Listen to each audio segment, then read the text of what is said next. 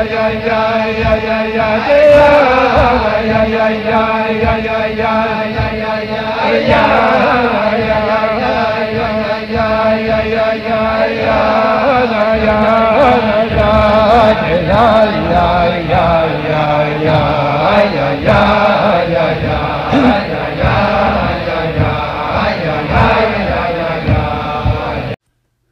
welcome to Tanya N Life. My name is Springer. And I'm Mendel, and we're going to be learning Tanya B'Chavrusa. You guys are welcome to come in and eavesdrop. We're live. Just take a deep breath, get into things, Shmuley. And all our listeners together. By the way, there's something so beautiful about a deep breath. Every time I do it, you know how I always tell you that, like... It hits the neshama. Of course. Yeah? You know how I always tell you that, like, what's the hashgacha pratis in the story of the leaf falling? And it's because every time I see a leaf falling, I think of hashgacha pratis, which is... Or you think of the Baal Shem Tov. I'm saying, I think of the Baal Shem Tov discussing hashgacha pratis. It's like every time I take a deep breath, I think of... Not all the time, but a lot of times, I think of Hashem blowing oxygen into Adam. And it's like... If the world's being recreated every millisecond, then I am Adam and Hashem's blowing air into me. Wow. So it's like, yeah, whenever, and anybody who knows me, they'll see if anything's too overwhelming, if I'm too much in my head, if it's not going right, they'll just see me close my eyes and take a deep breath. And it's funny because my brother, when we were still in LA, he used to tell me only late, meaning I used to do this in LA. I've been breathing correctly or learning how to breathe correctly for years already, but I mean, knowing how to and implementing it are two different things. It's machshava and das. I mean, chachma and das. Yeah. But machshava dibar said there's a lot of levels. Yeah, no, but like my brother only later, once we were in New York together, he's like, bro, when you used to do that in LA, it used to make me so mad. And I was like, why? He's like, because I didn't copy at what you were doing, and it's like we were trying to have a conversation, and my ego would get in the way. And like all of a sudden you're just taking a deep breath and I wanted to punch you in the face. And he's like, only now that I started breathing, I chopped what you were doing. You were partially just resetting the brain and allowing yourself to feel more than think. And I was listening to Josh Gordon today, and he was saying that the heart actually understands. And he's like, what do you mean? The brain understands. How's that? So he says, no, when you're linking the machshava to the maisa, meaning when your feeling is in tune with what you're doing, your heart actually understands what's going on. And that's the whole avodah of the work. It's taking your mind, which can be used for good or bad, and applying it to the good through evoking the Avon Yira. And then when you take that knowledge and you distill it in the heart understands. Mm-hmm. So it's just a very interesting... Zach. So we're up to Perek. Hey, I just want to make a point that if anybody didn't know this, when me and Mendel decided to do this, it was a half a joke. There was truth and joke to it. The point is... Maybe on your end, I took this very seriously. You took it very seriously, and I was serious when I suggested it, but in my mind, I was just shooting the shot. Like I was like, hey, Mendel, we love learning. Let's start a podcast. And you're like, bro, we're doing this. Yeah. So when you said that, it solidified with me, but like going into it, I went into it with 50% seriousness, 50% just throwing something out there. And I just have to say that I think this is, what is this, episode 20? I believe, yeah. The amount that it's done for me is, I don't have words to describe, and I don't care if anybody listens to this. This is me and you learning Torah together. 100%. And the das that I've developed in my journey through me and you learning together is ridiculous. And other people can benefit. Yeah, and I'm so grateful. I am so blessed. And the fact that we're starting Perek, which means that we're averaging 4 hours a Perek. So when we said we're going to learn a Be'iyun, we took that literally. Yeah. So it's mind-blowing. 4 prakim plus Dagdama. Yeah, it's pasha blowing my mind. And I'm grateful and blessed that plus the Sharba, that God gave me the ability, the will, the confidence, the keiches, and we should continue doing this. Yeah, we should continue doing this. 100%. Thank you, Hashem, for these 20 episodes. And people don't realize also the Shabbat, we forgot to record it, but it was about 2 hours. That was 2 hours long, yeah, and that was a fire share because my father was there, your father was in the background, that chassid from Minnesota was there. Yeah. It was mamish. It was a vart. It was a vart. It's a Shabbat, we didn't record it. We were still figuring out how exactly we want to make this podcast work, so we didn't realize to record it. So Perek Daled. Yeah, let's dive right in. Perek Daled ended off with us basically understanding that the Nefesh Elikis is made up of the 10 spheres, and it is those 10 spheres, the 3 attributes of cognitive abilities and the 7 emotive abilities, get expressed via your clothing, levushim, which are your machshava dibur maisa. And through machshava dibur maisa, you can tap into Torah mitzvahs, and by learning tapping to Hashem. By learning Torah mitzvahs, that is tapping into it, godliness, and then you become one with it, and that's beautiful. It's interesting also. The Alter Rebbe used the words over there that machshava dibur maisa are way above and higher than the actual 10 beginners that a person has. That's just on a point. Right. And we finished off about hugging Hashem and Hashem hugging us. Through mitzvahs, I think. Right, because Hashem's will and knowledge is enclosed in the Torah, by us enclothing ourselves in the Torah, therefore it's like a loving hug between us and Hashem. I believe it's something I forgot. So I believe it's better to say, yesterday when we were finishing off, the end of Perek Daled, that when we do mitzvahs, we're hugging Hashem. When we're going to do Torah, Hashem's hugging us. That's why he finishes it off. That it's when Hashem hugs us with his right arm, that's in the Torah. Torah is chesed and water. Oh wow! And that's why it's going to dive right into Hey. It's all about the uniqueness of Torah over mitzvahs. That's so beautiful. You want to know why? Because you know how I always quote the Gemara. I don't actually quote it. I discuss it. That what's better, Torah mitzvahs, Torah because Torah leads to mitzvahs. Yeah. So if you look at it from that perspective, the more Torah you learn, the more hugs you're getting from Hashem. The more hugs your Tati's hugging you, the more you're going to want to hug him back. Wow. So the more hugs you get from Hashem, the more mitzvahs you're going to want to do, which is you hugging him back. And what does that mean practically? You're drawing down God's energy here, Baruch Atah Hashem. Draw down you, Hashem, here, like this, you can be here. So Hashem throws us a bone, he throws us a hug, and then we hug him back, and then he stays here with us. Wow. So the mitzvah of Ahavtas Hashem Lekecha, we should love Hashem. Yeah. It makes it much easier to love someone who's loving you. Of course. Hashem is loving you unconditionally. Just we are in a physical body with a nefesh bahamis, so we have these blockages. We don't feel the hug. We don't feel the hug, but when we're learning Torah, we feel the hug, and when you feel the hug, then you can hug back. Wow.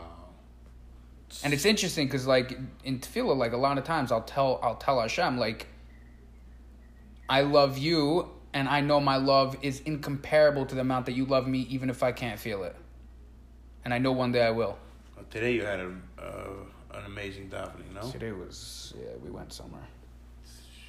Down in Baveda. I didn't plan on. It just happened. It just took me over. It was very good. You once said on the podcast that if you don't get a good hour and a half davening in, the day is not a geschmack day.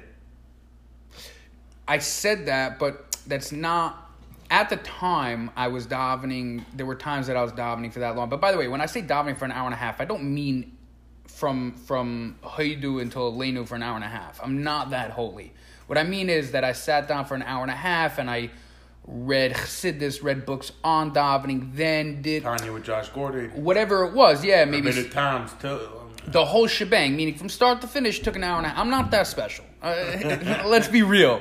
I'm not that special. What I'm saying is that the whole ordeal from Chassidus, Hareini Mekabel, to Aleinu, Rabbeinu Tam's, hour and a half. Depending on the days. Back then I was doing mikveh every single day. But the vart is, it's not about the time, because time and space doesn't exist, especially when you're tapping into that realm. It's about how much you're willing to let go of this world. So like for me, I daven Shemona Esrei with my eyes closed, not because I feel like I'm special, not because I even know the words so well, but because it's one more stimuli that I can get rid of. So I shut my eyes, and then I could go deeper, and it's helpful. And sometimes I'll get so lost that I'll have to open my eyes and look into the siddur to remember the words I need to say. Meaning, like I sometimes I'll slow down the words and then I'll get so caught up in my thought, then I'll be like, oh, what are the next words I gotta look inside? But it's really about connecting. It's about letting go of the blockages, and then you can tap into source, and source is unlimited. I just want to bring a raya lister that the Gemara... What's a raya lister? It's a term that the Gemara brings that like bring a raya to say punkt verkehrt from your vart. Not that davening is... No, it is a holy thing to daven and to have kavanah v'chulu, but there's a vart of not just staying in the higher world, but coming down into Ma'is V'Pel, not just sticking with the 10 spheres in Perek Gimel, but moving on to Perek Dal. I'm so happy you said that, and I'll tell you why. Which is a story. You like when I say stories? Yeah, and I have a story after yours, which is what happened today. Okay, so the Mittler Rebbe and the Alter Rebbe. I love your stories because you're a storyteller. It's a chush. Thank you. So the Alter Rebbe and the Mittler Rebbe, after davening on Rosh Hashanah, the Alter Rebbe turns to his son, the Mittler Rebbe, and says, "Mit vasas du gedaven." Right. With what did you daven? Meaning, what pchina, what Indian, what were you davening about? So Mittler Rebbe said, I was thinking about the chokemel fanachat tishtachave, afilu kemak dumalak, which is words we say in davening that even the wall, everything will praise and glow to Hashem. Even every single wall, every single still thing that doesn't usually budge, for Hashem it will budge and bow. And the Mittler Rebbe was going on to Madrega, from Madrega to Madrega, higher, from a wall to a ruchnistic wall to a higher wall. Even this level called Kema Gdum La'ak, which is like by the Kesser, some holy spiritual world over there, which is so holy and so exalted, even he will bow to Hashem. So then Mittler Rebbe asked Alter Rebbe, what did you daven with? He said, I daven with the stender. That's the end of the story.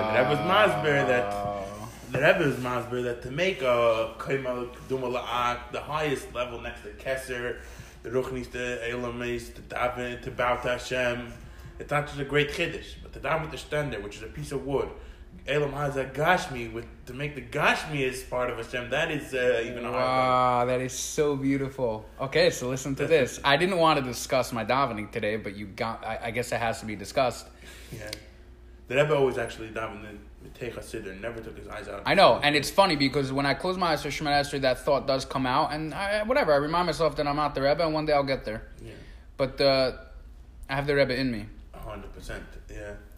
So today during Shemoneh Esrei, my eyes are shut. I'm saying the word Pirush HaMilos word for word very slowly. I'm getting very tapped in, and all of a sudden I just feel like I'm starting to like float above, and like I'm go. Ratze, there's a big ratze going on. Yeah, no. So like it wasn't very vivid, but like the visual perception was like, okay, now I'm above my body, now I'm above 770, now I'm in the clouds, and I keep on going higher and higher and higher and higher until I'm basically like, chilling with Source, or in that realm.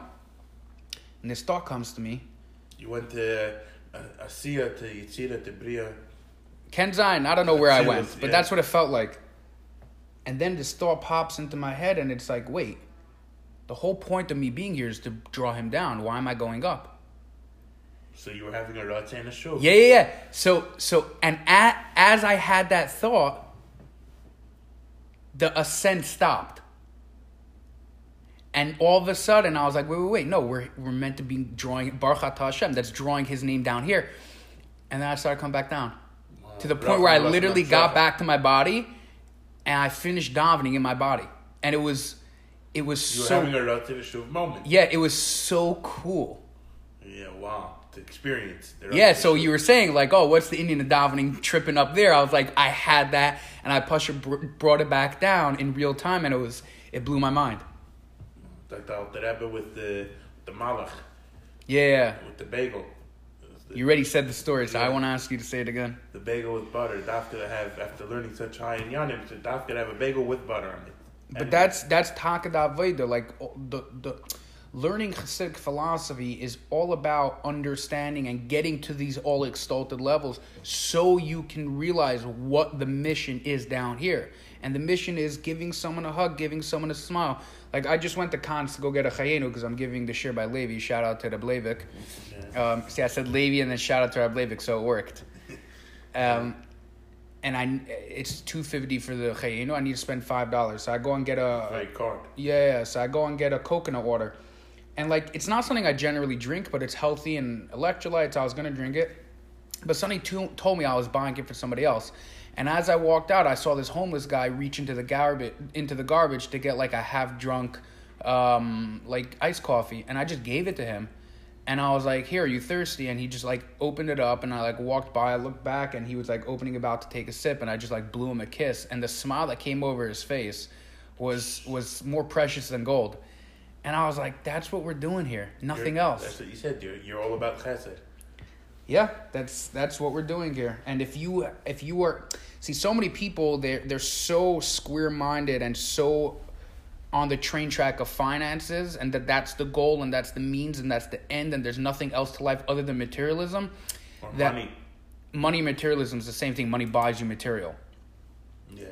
So they don't chop that there's so much more, and it's not about what you have. It's about what you can give. And what you can give is so much more than what you have. Wow. It's like Ezo Usher, yeah. What you can give over, if you can give someone a hug. And how many times somebody wants to collect and we avoid them? Whether we have money or not. Give the guy a smile. If he asks you for money, say, "I'm sorry, I don't have today." But just that recognition that he's another human being and he needs to be seen, and when he's seen, he's felt seen, and then he can see himself as a better person that day. So it's not about what you have, it's about what you can give. And what you can give is more than what you have. And that's a very, very deep vart. We have so much more to give than what we think we have. So if a guy is not quote-unquote rich on the books, and he's giving tzedakah even above his ability, he essentially has more than the rich guy who doesn't give anything. 100%. But guess what? Giving tzedakah doesn't only mean a coin. Giving tzedakah is every bit that you can give over, whether it's love, whether it's a conversation, whether it's... So you can do tzedakah on Shabbos. Yeah. Tzedakah is not limited to dollar bills, but a lot of people see that as... So what's the vart? You have a guy who's a shark in business, right? And he's like pissed off with his life, and he's like, "What do you mean? I give so much tzedakah." It's like, bro, you only see tzedakah as dollar bills. There's so much more tzedakah that you can give. Because your whole life is all about dollar exactly. bills. And when you start giving tzedakah through the lens that it's more than dollar bills, that's when you start changing your character. The giving in only dollar bills is a reflection of who you are. If you're only about the dollar, then you're only going to give $1. But if you're so much more than that, and you see yourself as so much more, then your tzedakah will manifest. Here, I got what you're saying. Got it. Here's the thing. How about a guy with a lot of money, but he also has a big heart? And instead of giving out dollar bills, he just gives hugs and smiles. Sometimes push comes to shove. Take out your checkbook and write a check. No, I'm not disagreeing with you. I'm not excluding. They both play a role. The guy who's giving tzedakah as a dollar bill, amazing. Also give other things. The other guy who's giving everything but the dollar bill, great, but also try and give some money even if you don't have a lot. I'm not excluding anything. What I'm saying is that there's a spectrum. There's more to the dollar. Charity is not a dollar bill. It's caring for other people in a loving way. It's not about $1. If you give hundreds, that's something else. You're being such a nunnik. I love it. Yeah. Yeah. Okay. All right. Who's the author of this? The Lessons in Tanya? So I mentioned... Not the author. Who's the translator? So I mentioned it. I think I spoke about it a couple of Chavrosas ago. Right. Rabbi Weinberg would say the Tanya on the radio. Right. In Yiddish. And before he gave his classes, he would give it to the Rebbe to look over. So the Rebbe edited it. Afterwards, they printed it in a sefer called Shiurim B'Sefer Tanya. And Rabbi Weinberg's son, I think Shalom Ber Weinberg, which is in Arkansas, in Kansas. Okay. I think he's in Kansas City. It says edited by Yuri Kaplan. Oh, maybe some volume. Translated by Rabbi Levi Weinberg and edited by Yuri Kaplan. Kaplun. Maybe that's how you say it. So maybe he just looked over, but translation. Johannesburg, you were right. South Africa. Oh, so Levi Weinberg, I'm sorry. No worries. Okay, one of Rabbi Weinberg's sons. Anyway, he wrote an elegant piece to the introduction of chapter Hey, and I would like to read it. Yeah, so the original Yiddish was edited, and then they translated. I say elegant, even though I haven't read it yet, because everything I've read from him so far has been elegant. That's why a lot of times you see on the bottom the Rebbe Shlita adds a footnote. Right. Footnotes of the Rebbe so that's from the Rebbe editing the Yiddish. Yeah, the Rebbe wrote it in Lashon Kodesh. For sure. The footnotes. Right. And then he would say over what the Rebbe said. Yeah. And when they translated, they put those into the English. Okay, yeah, go. Seder. So chapter 5. At the conclusion of the previous chapter, chapter 4, the Alter Rebbe depicted the study of Torah as a royal embrace, meaning by learning Torah, it's a hug with Hashem. And then you added the part that Torah's, the mitzvah is us hugging Hashem. That's not me, that's not my addition. That's no. The mitzvah is hugging Hashem, Torah is Hashem hugging us. He said, when Hashem gives us love, we can give him back. So through Torah, we do mitzvah. Okay, that was just the life part. Shkech. When one studies Torah, his intellect embraces and encompasses the divine will and wisdom. And thus, he embraces the King of Kings himself, since he and his wisdom are one. In turn, the King, God's will and wisdom, embraces the mind of the Torah student. So currently, we are in a hugging, loving connection with Hashem, and it feels amazing. 100%. I see the smile on your face. I know you're loving it. 100%. But while it is readily understood that the mind can be described as embracing, the Torah knowledge that is absorbed, the meaning of the Torah's embracing, one's intellect is unclear. So even though you're in the embrace, but you feel it, you don't understand it, because our mind is too limited to grasp God's unlimitedness. In chapter finite cannot grasp infinity. Yeah, infinity. All right. Yeah. In chapter 5, the Alter Rebbe clarifies this point. He does so by elucidating the term grasp, used in the statement by Eliyahu, quoted in the previous chapter. It says Eliyahu, not Elijah, prophet? He says Elijah. Oh, okay. You changed it to Eliyahu. Yeah. Okay. Fine. I'm editing the edit. Okay. Quoted in the previous chapter, that the thought can grasp God except by way of grasping the Torah. So he's saying that through grasping the Torah, you can grasp God. Because we said earlier that it's not diluted. It's the same. It's just being manifested and transmuted into physical expression of an ox scoring a cow. Because we're physical. Yeah. Primarily, however, this chapter aims to show how Torah study is superior to all other mitzvahs. As we were just discussing that Mishnah. Is the Alter Rebbe going to quote it? He might. Not only is one encompassed by God's will when he studies the Torah, as when he performs any mitzvah, but furthermore, he embraces God by understanding his wisdom as set forth in Torah. So now the Alter Rebbe in chapter 8 is coming to bring a chiddush. He's coming to basically say that not only do we get this embrace, we can also actually understand Hashem, which is a major chiddush, because Hashem, the Alter Rebbe is coming to say now that finite could understand infinite. Whoa. Whoa. Okay, Alter Rebbe, let's learn, because let's dive right in. This is a little crazy. All right, okay, chapter 5. Yeah. The Seth is beer to add an explanation by Hatif. And a good explanation to properly understand Lashon Tfisa, the wording Tfisa, grasping, grabbing. Sha'amar Eliyahu, which Elijah the prophet says, and he quotes, Les machshava Tfisa b'chul. So, Pasach Eliyahu, which is a minute, I don't know about other kehillas, but in Chabad we say it on Friday before Mincha. Heidu Pasach Eliyahu. So in Pasach Eliyahu, I don't know, Shmuel, have you ever read it and understood what it meant? I read it once in Hebrew in my life, so English not yet. Okay, but it's pretty interesting. Right? No. I understand the auspicious time of Ben Neshmas Shabbat. No, you have to read it before Mincha. Not Ben Neshmas. Ah, really? It's before. You say Heidu Pasach. But a lot of Lubavitchers end up davening Mincha Ben Neshmas, so that's whatever. You want to talk about what you end up no. happening, or you want to talk about? You make a good point. Either way, Erev Shabbos, regardless if it's Ben Neshmas or not, it's an auspicious time. Because the minute gets to say it, Heidu Pasach Eliyahu, then K'teris, then Mincha. Got it. I would like to start doing that.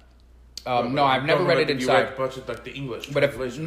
but it's probably beautiful. Yeah, it's a lot of fundamentals of Kabbalah. This is Elio the prophet. Elio Navi. I'm saying. So what is it? It's something he said. It's something. Yeah, it's a nevuah. It's from the Zohar that Elio Navi said. I believe it's from the Zohar. Okay. That Elio Navi said this and this. This basically it goes into the Seder Shtashlos. Okay.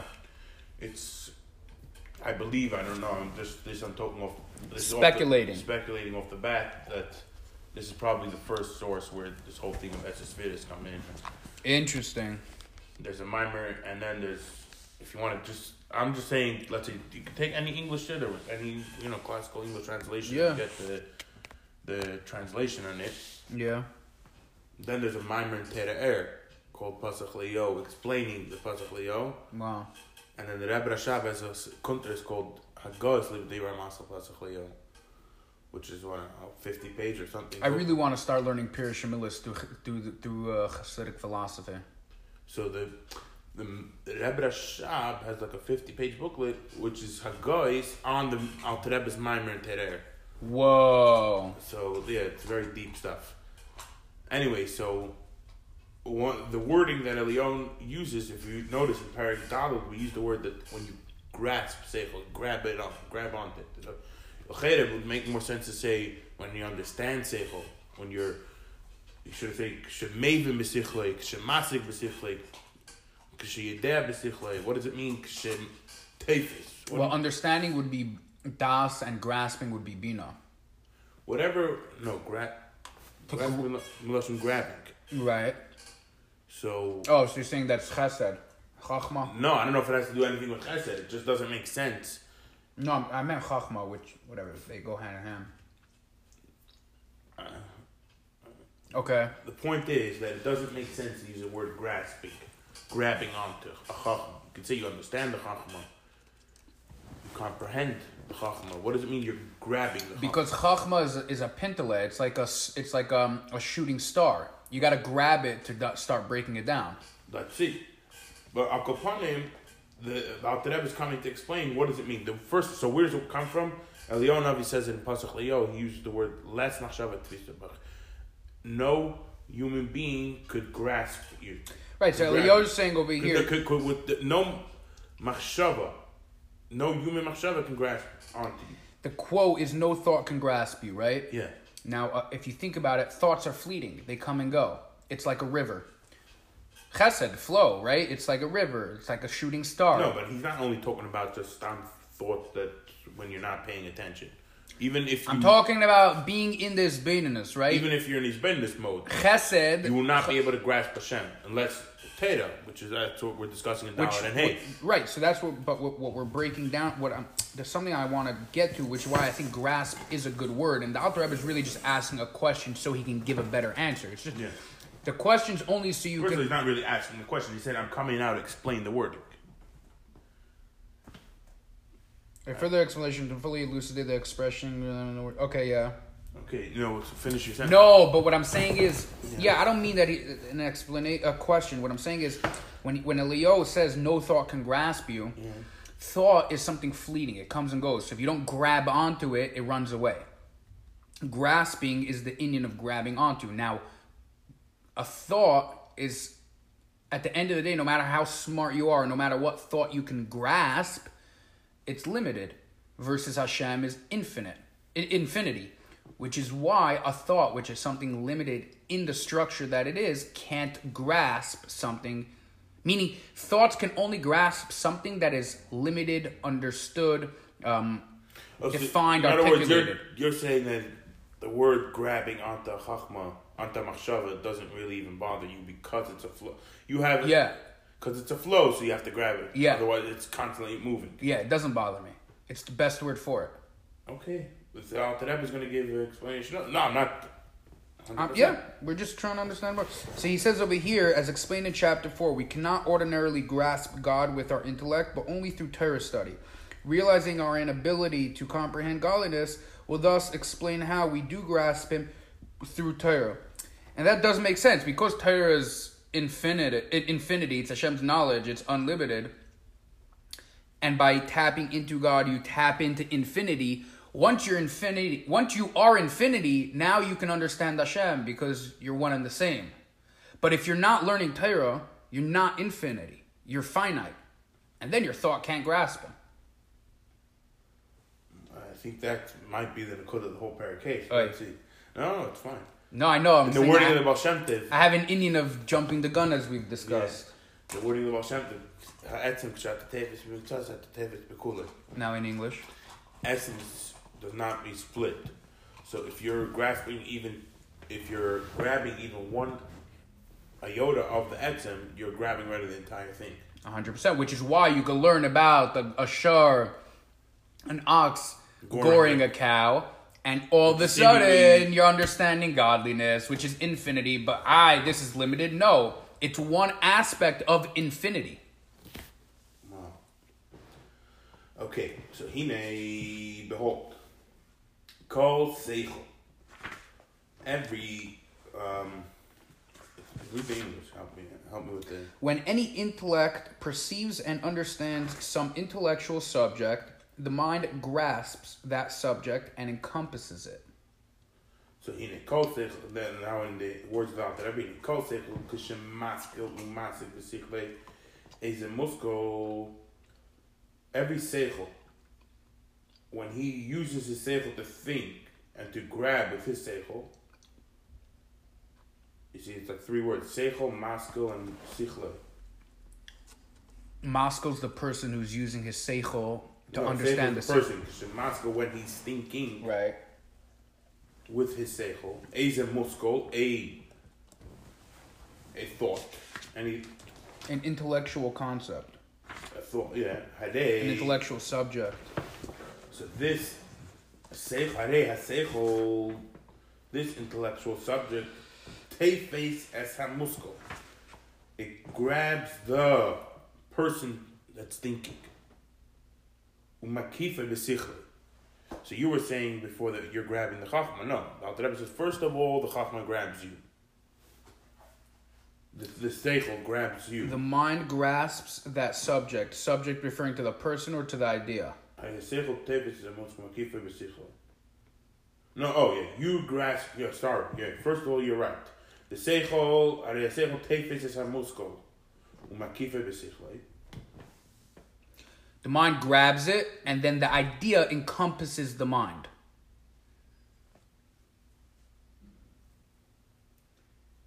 V'hamuskol nitvas. Then the actual thought, the Torah thought, or any whatever. Now he's fooling you. Thought in general. The thought nitvas umukov. It is grabbed, surrounded, umalubish, and enclosed b'seicha seichel, in your seichel. Yeah, in the English he writes, and the subject is grasped and encompassed by, and is clothed within the intellect that understands and perceives it. There's so many times the word seichel here. It's like, so in English he has some explanation. Yeah. He says the subject at hand, whatever you're studying, which is now within the human intellect, is surrounded and encompassed by the intellect, much as material object is surrounded by the hand that grasps it. So when I grab a hammer, I grab onto it, and the hammer doesn't surround you. You're surrounding the hammer. Right. So once I grab onto it, now I'm surrounding the hammer. So once I grab onto an intellectual idea, now I'm surrounding this idea, and then it gets embedded in my intellect. It becomes a part of my understanding. So, but the subject can be said to be within the mind only, once the mind has fully understood it. As indicated also by the Alter Rebbe, the Alter Rebbe's use of the past tense, the intellect that understood and perceived it. So he's using a past tense, meaning once it's understood, then it's enclosed. First of all, let's say you're thinking of Shesh and Agach Tzepara. First of all, your seichel surrounding the whole Indian. And then second of all, Shesh and Agach Tzepara surrounding your whole seichel. Yeah. By grasping it, you surround it. When you surround it, and you understand, now it surrounds you. It becomes... So there's a two-way street here. Yeah. Similar to the hug and hug. Once Hashem hugs me, then I hug Hashem back. That's why Parakate Mom is like it flows straight from Parak down. That's why there's even a Vav. Vilitations to add. Hey, Vav is part of Avaya. Yeah, I'm saying over here, Vav Amesif. Vav, like, it's all connected. The Vav is always adding, and. Yeah. All right. But I'm saying chapter Hey is where it's the Nekeva. There's that little pintala where you can absorb the energy, and the Vav is to expand on the energy. All right. Wait, I'm not done the English. Sorry. Go. Yeah, sure. But mastering the subject, however, while the mind is engaged in analyzing its details, the subject is still above the mind, and the relationship between them is the reverse. The mind is within the subject and is encompassed by it. So that's the flip, meaning once you're getting what he's alluding to is Bina already. Once you chop it, now when it comes to Bina, to understand, to break down, to analyze. Chachma. When you're grasping it, it's Chachma. Then you grab on. It's a plane flying by. You grab onto it. Now you're holding on to the plane. That's Chachma. That's Chachma. When it grabs you, that's Bina. Exactly. Once it starts expanding and you start understanding the details, now you're encompassed in it. Your whole head is full of cows and oxes. 100%. So now in the Alter Rebbe's words.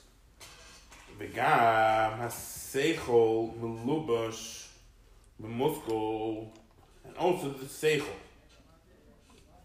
the thought, is enclosed b'muskol, in the thought. What's the difference, seichol and muskol? Seichol and muskol. Where is? V'gam ha-seichol. That's where we're all. Yeah. Oh, muskol.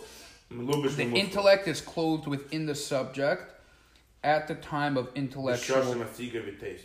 I could just read the English and then we could break it down. Yeah. It says also the intellect is clothed within the subject at the time of intellectual comprehension and grasping. This is probably like a deeper, like a third level of B'shas Maisa. You can learn Teda. This is what I'm. There's a note from the Rebbe Shlita. Oh, okay, but let me finish. Yeah. Let's say you can learn Teda and you have it in the files, and then next time someone asks you a shaila 3 years later, by the way, what's the din if a sherish nagach zapara or a machlef para v'chamer? Yeah. Oh yeah, I learned in the 7th grade that the Shumchot says he's chayiv, and Rava argues and he says he's pater. Whatever the case is, that is probably either the first or second one. Then there's a third over here. What I'm saying, the gamma seichel melubish b'muskol. B'shas, there's a certain thing that happens. B'shas, you learned that 3 years ago. B'shas, you learned it today. All right. What does the Rebbe Shlita's know? It's very similar to the first level where like you're grabbing onto it. Meaning once it's embedded in you, once you have that second part where it was broken down and it's encompassing you, now you could just always resurface it. And when it's there, you're in it. That's how you're able to remember what you learned in 7th grade and just give it back over. No, the first one is the seichel is grabbing the muskol. Over here, the third one over here is the seichel is enclosed in the muskol. Yeah.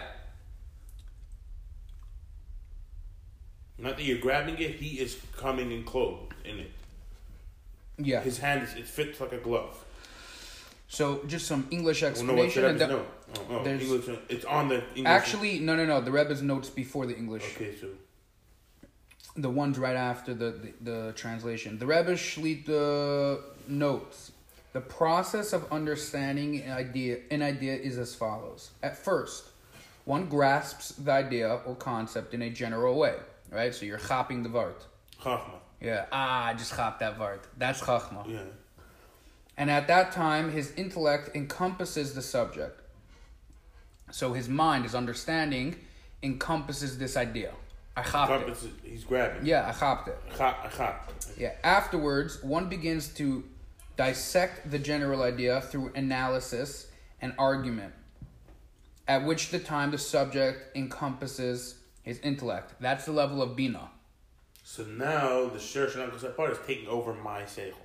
Yeah, before my seichel took over. Meaning the details of this Inyan is starting to break down in my mind. So it's that concept encompassing my mind.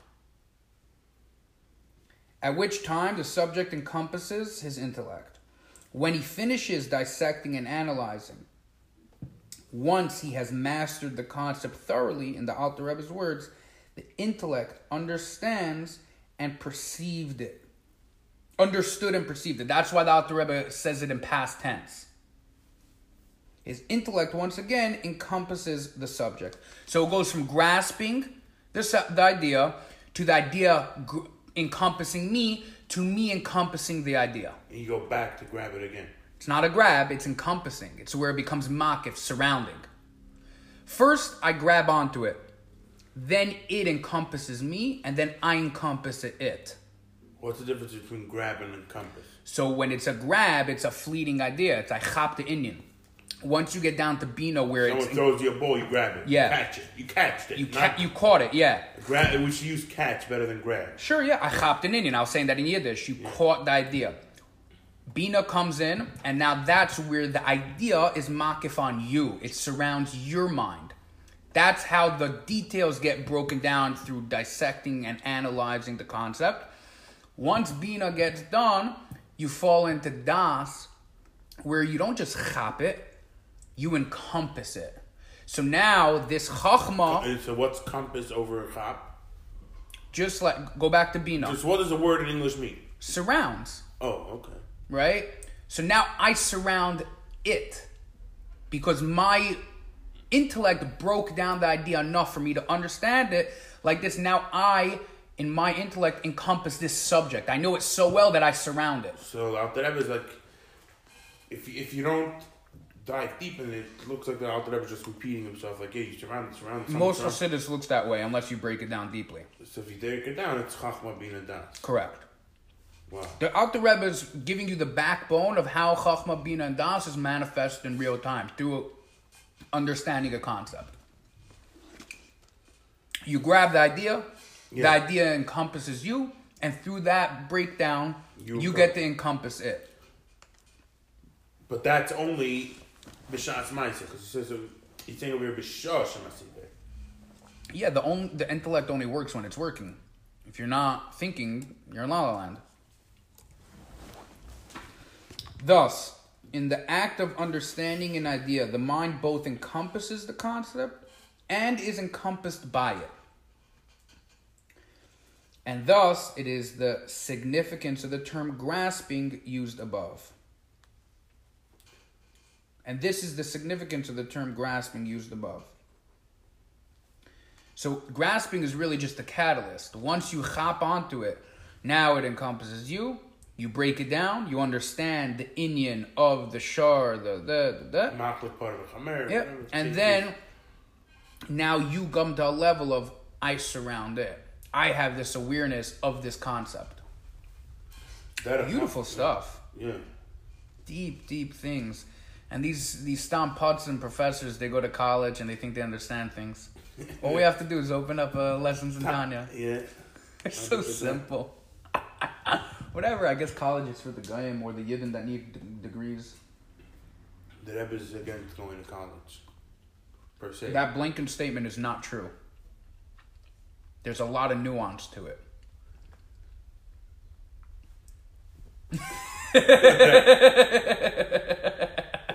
You can't say that the Rebbe went to college. How can you say that the Rebbe was against college? The Rebbe was very ba'ad college on certain conditions. Stam to go, the Rebbe wasn't for it. But if you were married, you were pursuing a career, the Rebbe absolutely encouraged going to college for a lot of people. I don't think that's true. That was quite cut and clear. I don't think there was ever a time that the Rebbe let. The only time I've read tons of stories about professors that the Rebbe said to B'dafka continue in college because that's your shlichus and avodah. The only time I ever heard was that if the guy was already in college and he was already finishing his degree, let's say it takes 8 years to finish to become a doctor, and after 7 years you start to become a Balchuba, okay, finish your last year. But in Rabbi Silman's book, okay, you could be correct that the Rebbe never said to go to college, but if you were there, finish. In addition, in Rabbi Silman's book... And even that was very seldom. In Rabbi Silman's book, he quotes a few people where the Rebbe said, your shlichus is b'dafka in college because you're from Yid and you're a dug. Were they there already? Yeah, I'm saying that. I stood corrected. I said, that it's possible that the Rebbe never said to go, but if they were there, people who asked to go, that it was very quite cut and clear not to go. And siches in answers.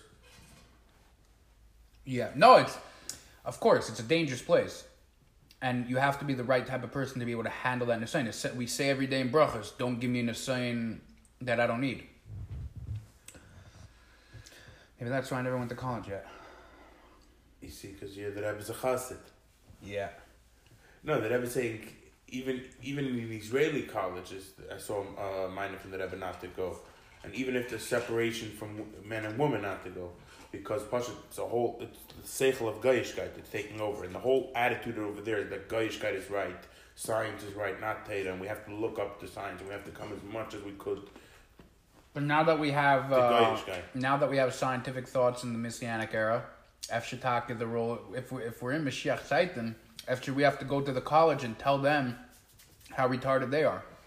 So we have Chabad on campus. Beautiful. But I heard actually from Rabbi Gabriel Levin, which is both of our teachers in Postal, that he heard from his grandfather, Rabbi Groner, that there were two things that the Rebbe never budged on. There were a lot of things that Rebbe was against, but with the time the Rebbe gave exceptions. For instance, let's say the Rebbe in general was against going to weddings, traveling, spending money to travel to simchas. That's why my father didn't go to Mendel's wedding. Yeah. Wow, But no, I'm kidding. It was also because he was on shlichus. He was in Morocco. Yeah, but the Rebbe was... But there were times that the Rebbe budged on it. Right. There were two things that Rebbe never budged on, was college, to go to college, and wearing contact lenses. Not That's a what third? I heard from Rabbi Levin. I have a third. What? Not to give back any land. Oh, okay. The Rebbe was adamant about that. There were So- times that the Rebbe was yelling. Yeah. You're right. But that was a general thing. The difference is, you're right, but the difference is that giving a land from Eretz Yisrael is a general sense. This is people, Proteus, asking them, could I, or should I go to college? Could I, or should I wear contact lenses? And that was something that never budged. Really? Contact lenses? I wonder where that's from. Is there any, like what would be the reason? The Rebbe held Not that you need a reason if the Rebbe told you something. The Rebbe felt there was a sakana. That's so interesting because, like, today everybody wears contacts and, like, not the Indian that we're going against the Rebbe. I'm saying the Indian that, like, society wears them and nobody has harm. Like, yeah, if you don't take care of your eyes, then it could get infected. But that's like anything else in the world. I know this is something that the Rebbe is very adamant. What's the word? Adamant about contact lenses. Listen, Baruch Hashem, yeah. Wow, that's so funny. The prescription that I have, I can't get contact lenses, so it's like... It's the type of glasses you need. Yeah, like it's... in addition to the regular prescription, there's a tint involved, and there's also an anti-glare involved, and you can't put those in contacts. And it just shows how much of a chassid I am, that I don't even have the option. What, the fact that your glasses turn into sunglasses... No. That's in addition. My that lens. You need that, or that's just a thing that you added on? That helps. My lenses have a 10% tint in them, even without the sun, because I'm sensitive to the brightness. Oh, so you need it. I'm saying. Yeah. I don't know, some people. I see some people have it, their glasses that it turns into sunglasses. No, I can't go outside without sunglasses. My eyes will hurt. Like I'm too sensitive to the brightness. Oh, so it's like. Oh. I was always wondering if that's just like a cool feature or that's something that... It is cool. It happens to me that I need it too. Some people need... Okay, yeah. Whatever. I'm not... Wow. Tangent. So let's... Tangerine. Yeah. Tambourine. Mashiach. Oh, this is the rhymes that we're making a song. I should write a song about the welcoming of Mashiach. With tangerine. All right, whatever. And yesterday we thought of the words of solo. Solo. It's a great pun, yeah. I've always thought of it as a pun. All right. So derech mashal, for instance, for example, the maven, when the man understands your masik is halacha b'mishnah, a certain halacha in the Mishnah or in the Gemara, ishra, to its clearly and thoroughly to its richness. It comes from the word ashirs. You understand its full richness of it. Yeah. Through strenuous application of his mind. Yeah. Harisichlei tefes umakif your seichel, or his, whatever, this person that truly, thoroughly understands the halacha. His seichel is grasping and what was the other word? Encompassing? Encompassing, yeah. Tefes umakif esa. Think of the word compass. A compass shows you your surroundings, where you are. Oh. Is it from the same word, or you just made that up? Yeah, encompass. Encompassing. Compass. A compass that shows you Mizrach Ma'ariv. And if it's not it, it was a great thought. Yeah. What is real? You think of something and it's right. Talking about another pun. What is real? Israel. Oh, okay. Well, your mama's gonna come up with good songs after this track. Oh yeah. After I have an album written, I'm gonna go to someone who's gonna teach me guitar, and then once I know guitar, I'm gonna put it to music. It's gonna be Mendel. Sheikh should be there before then. 100%. Anyways, so you're the person's seichel is grasping and encompassing this halacha. The gam sichlei, not only you're grasping it, but the seichel is melubish, is enclosed in it at that moment. So there's encompassing and there's enclothing. Yeah, because the seichel, which is part of machshava diber ma'isa, is a form of enclothing to begin with, meaning that is its nature. We're using the clothing to express the midas, the spheres. No, maybe it's meaning teves umakif, grasping, encompassing means you are surrounding the seichel. Lubish is that the seichel surrounds you like a glove surrounds the hand. Yeah. It's the back and forth that we were saying earlier. It's just using the word clothed because the clothing, you're clothed in it. It's a form of surrounding. So the chachma surrounding you, just like the glove surrounds the hand. Yeah. But that's only ba'is hashah at the moment. The spirit of the moment. Yeah, the mind is one of those things that is only activated on focus, meaning if you're not in it, it's not there. V'hinei, behold, halacha zu, this halachic verdict. Hi chachmasei v'ritzeni shel HaKadosh Baruch Hu. This is, we turn to page Tesam with base. This is the wisdom and will of the Eibishter, of a HaKadosh Baruch Hu. Wow, in English he says it so nicely. Yeah. He says, now, this halacha is the wisdom and will of God. The rational underlying the halacha is God's wisdom, and the ruling itself is God's will. So the understanding of the halacha is Hashem's wisdom. The verdict, the halacha, is Hashem's will. Wow. As mentioned in chapter 4. It says halacha b'tameh. Yeah. Halacha psukis and this. And then there's halachas which don't have an explanation. That's just Hashem's will. It's on a much higher level. Certain level of bittul. Yeah. By the way, when I was putting on Tefillin Shayad today, I thought of Nasiv and Ishma, but that sent me somewhere. Wow.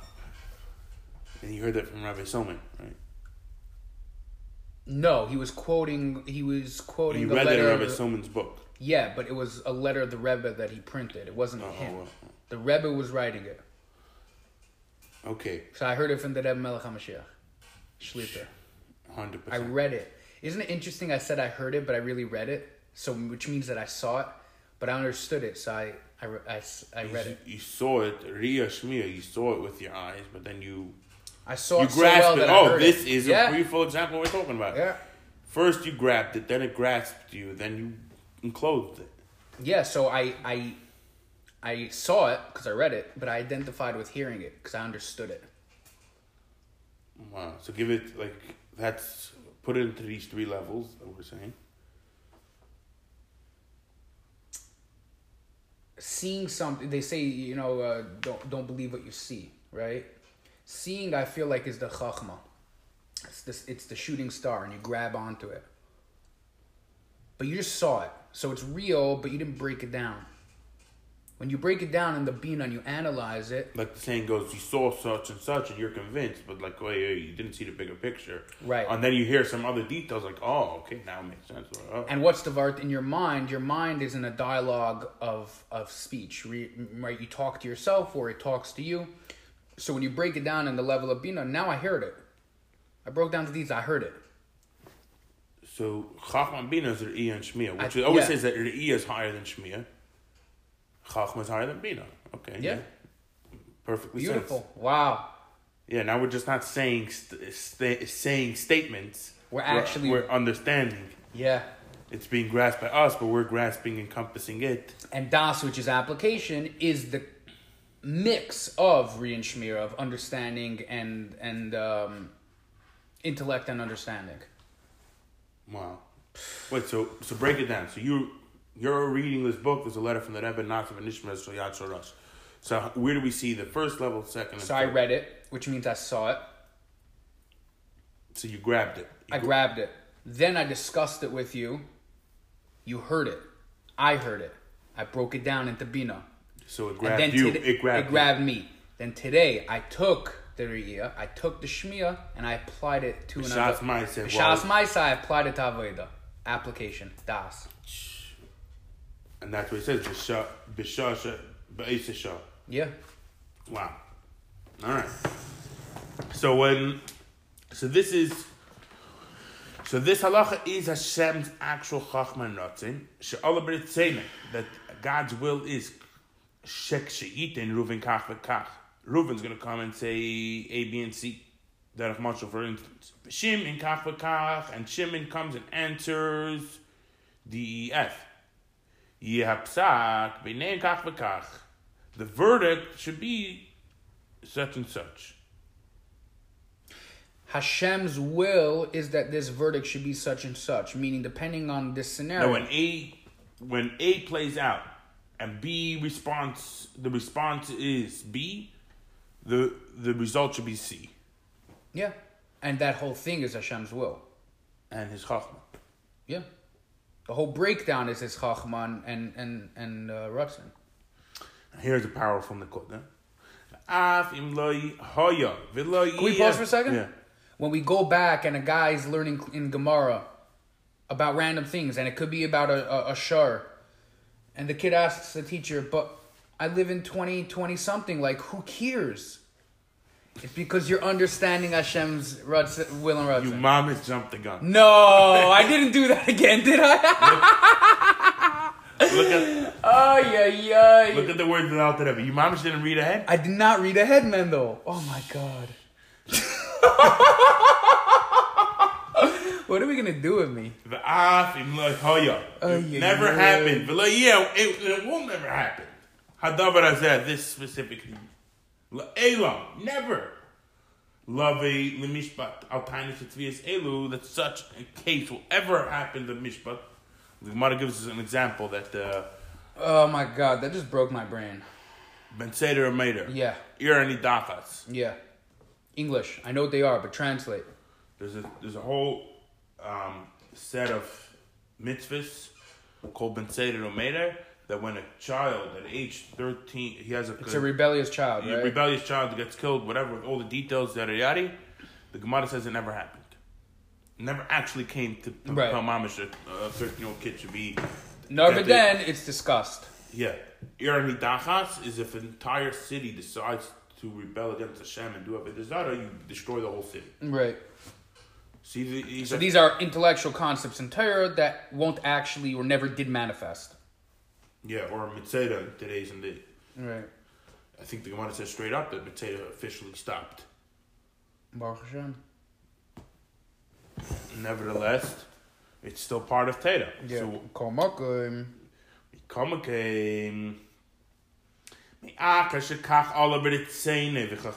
This, nevertheless, since this is the will and thought of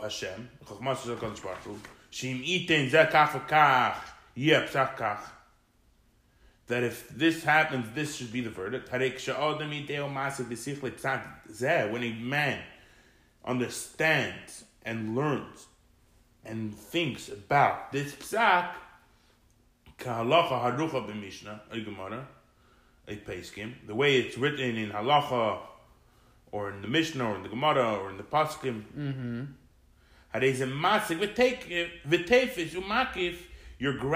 you're grasping, grabbing, and encompassing, comprehending and grasping, with his thought,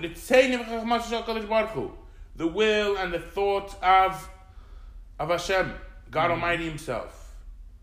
The last machshavat tfisa beit, like Eliyahu Navi says, that usually no thought can ever grasp Hashem, but nevertheless, when it comes to Torah, we could.